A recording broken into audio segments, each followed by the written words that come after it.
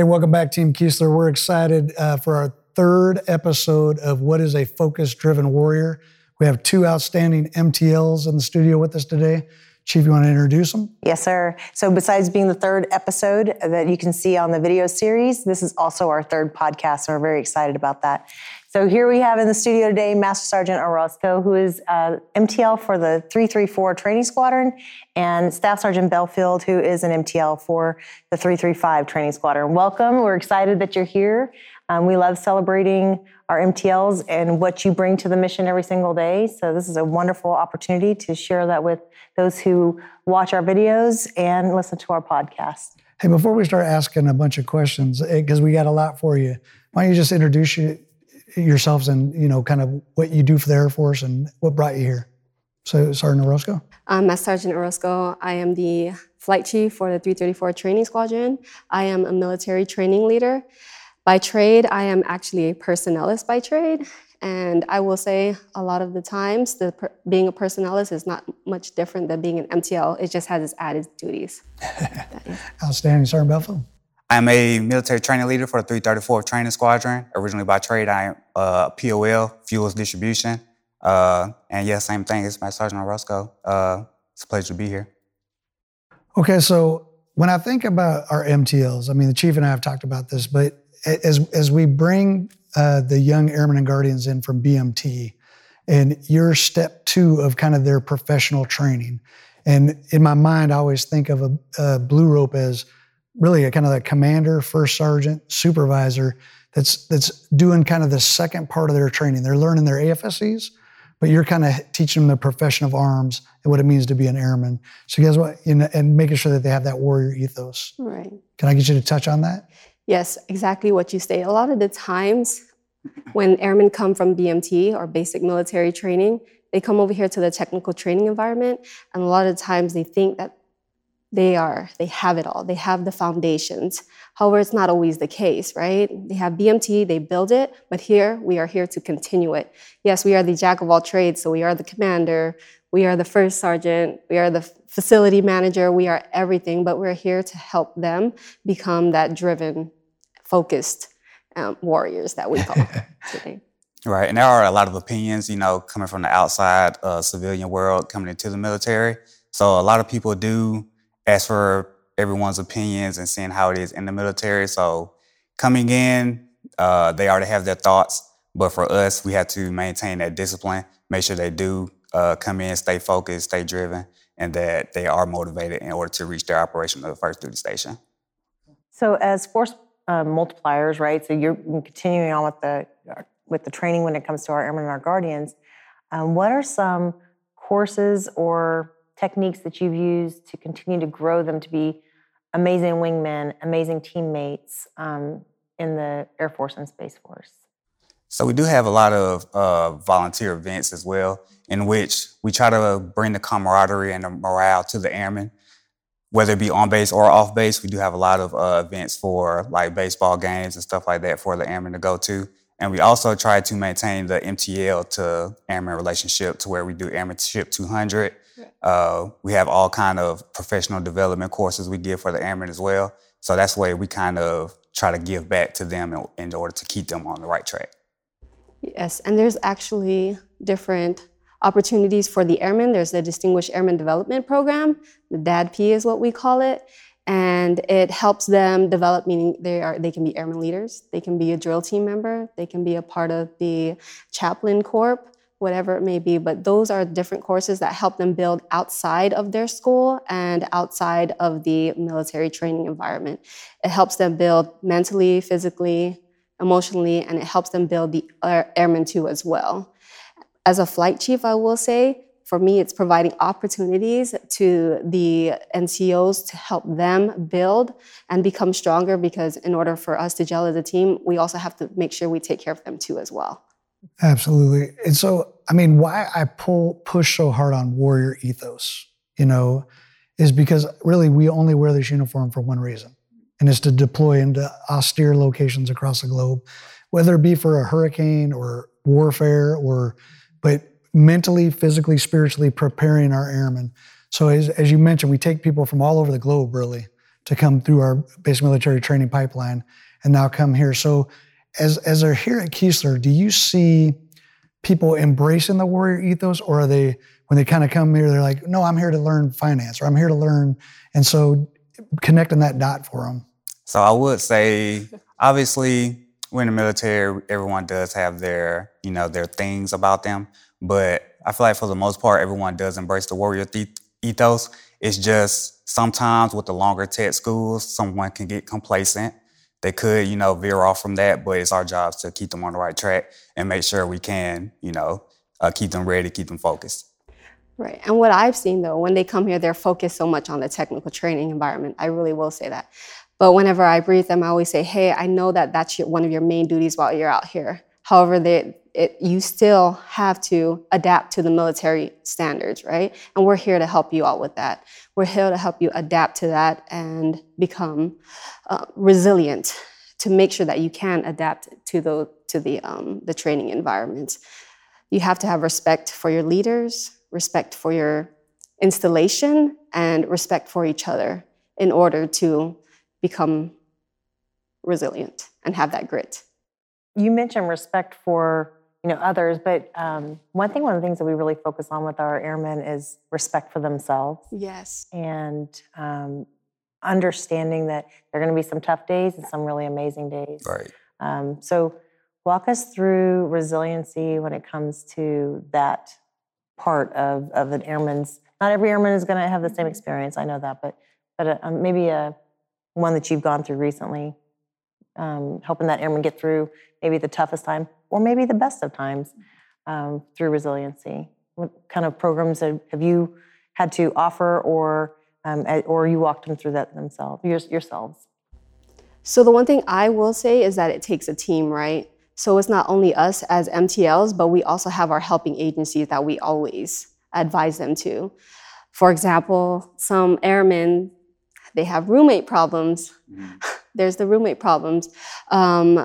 But we have them come in, we have them sit down, we have them talk about their issues. But not only that, we also advise them and relay them to the actual helping agencies, because other helping agencies like the Military Family Life Consultant or the Airmen and Family Readiness, they give them techniques as well to actually help them get along with their roommate. Because we always tell them this: when you deploy, you're not going to be able to pick your roommate. You're going to have who you have. So you have to learn and you have to adapt to working with each other as a team. Right. It's all about constant communication, to be honest. Me being prior 334, I know dealing with air traffic control students for one part, I know that is a very stressful job for them. So a lot of them do come asking for advice. So we're here to give them that advice and just basically leading them on. And if, like she said, give them the agencies that can help out with that, especially for mental health and anything of that nature. But yeah, that's what we're here for. In the long run, though, these airmen are learning how to solve their own problems at the same time, right? They may not be equipped in the beginning to know where to go or how to do that, but these skills that they gain along the way, I mean, it just really sets them up for success in the future. And for the record, I've always had really awesome roommates when I deployed. I guess I'm lucky. I did. I always had really good ones. You didn't get the 20-person tent? No, exactly. I've been there. I've been there. Experience as well, but when it came, I do. But I like what you said too, and it's something that I've said in different command levels or supervision. It's like you're not always going to get along with everybody, but you have to be professional. Yes. Right. And that's what we hopefully are teaching them, because you're not going to always get to pick who you work with, who your office mates are, who's your roommate, and you have to learn to work through those complicated human, conflicts that happen, right, and make sure that we remember that we're all airmen or guardians first and foremost. So you guys have both been in a while. You've been at multiple assignments, right? And you mentioned the word grit, which we talk a lot about here at Keesler. And I think people learn a lot. When the chief and I go talk to folks, I'm always telling them, share your stories. Why do you continue to serve? Because every day is not going to be peaches and cream, right? There's going to be days where you want to throw in the towel. But can you guys have an example of a time where maybe you overcame a hardship? And because really it's about, you're going to get knocked down, but are you going to get back up? Right.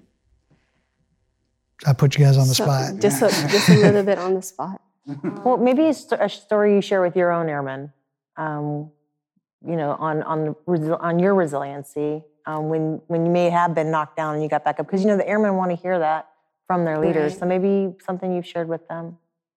I share with them all the time relationship advices, right? So I've had those breakups and those breakups where your mind and your just body is not there at work. And I'm sure we've all gone through personal issues. I share that with them all the time. When they come to my office crying or whatever it may be, I try and relate to them and tell them my stories with regards to my relationship. I've been through those breakups, but I'm here to help you through it. And again, provide those resources for you. Just be a listening ear so that they can focus on their studies later on. That's one of mine. Great. I'll probably say hardship will probably be through friendship. Obviously, being in for a while, me being 10 years in, you could meet a lot of people leave your life as well. So obviously trying to maintain those friendships and maintain those relationships, but that can be troubling. And also, I feel like just even when you have friends that are getting in trouble, I would say a lot of tech school airmen, they have friends, hang out with every day, probably getting in trouble, getting Article 15s, LORs, things of that nature. So when that happens, how are you going to be that wingman to that friend? How are you going to keep them going, keep them focused on their school and their grades and everything like that? That could play a big part in it as well, but for the most part, all the airmen I've seen that get through it, they guide them in the right direction and they just keep on at it. We both have kids in high school, and the chief will say, show me your friends and I'll show you your future. Right. And so making sure that our airmen are picking those positive role models and modeling the right behavior, and which is really what you're doing each and every day when they get done with their instruction. But then I love the story that if one of those airmen, one of the friends is not doing well and they have been punished for whatever reason, that our airmen are strong enough to still be that good wingman and say, come on, you got knocked down because you did something wrong, but get back up and learn from this and let's move on. So right. I love that as well. Right. So both of you guys are in squadrons that deal with multiple AFSCs, yes. Right. Kind of the cats and dogs here right. at Keystone. Right. Mm-hmm. And so in those different pipelines, do you feel like you have to change, or you have a good baseline of, hey, this is where we're going, agnostic of what your career field is? I think that, yes, we go through a course like C2BMO, Command and Control Battlefield Operations. That's 17 class days compared to a person who is here for air traffic and control, who's longer, or radar, airfield and weather management, so RAWs. Blending those two can be very difficult sometimes. However, we set the standards. So it's one standard, right? It's the military training standards. So that's what we have to hold them to. And as long as we're holding them to that, we should be okay. And that's what we are here for, again, as MTLs.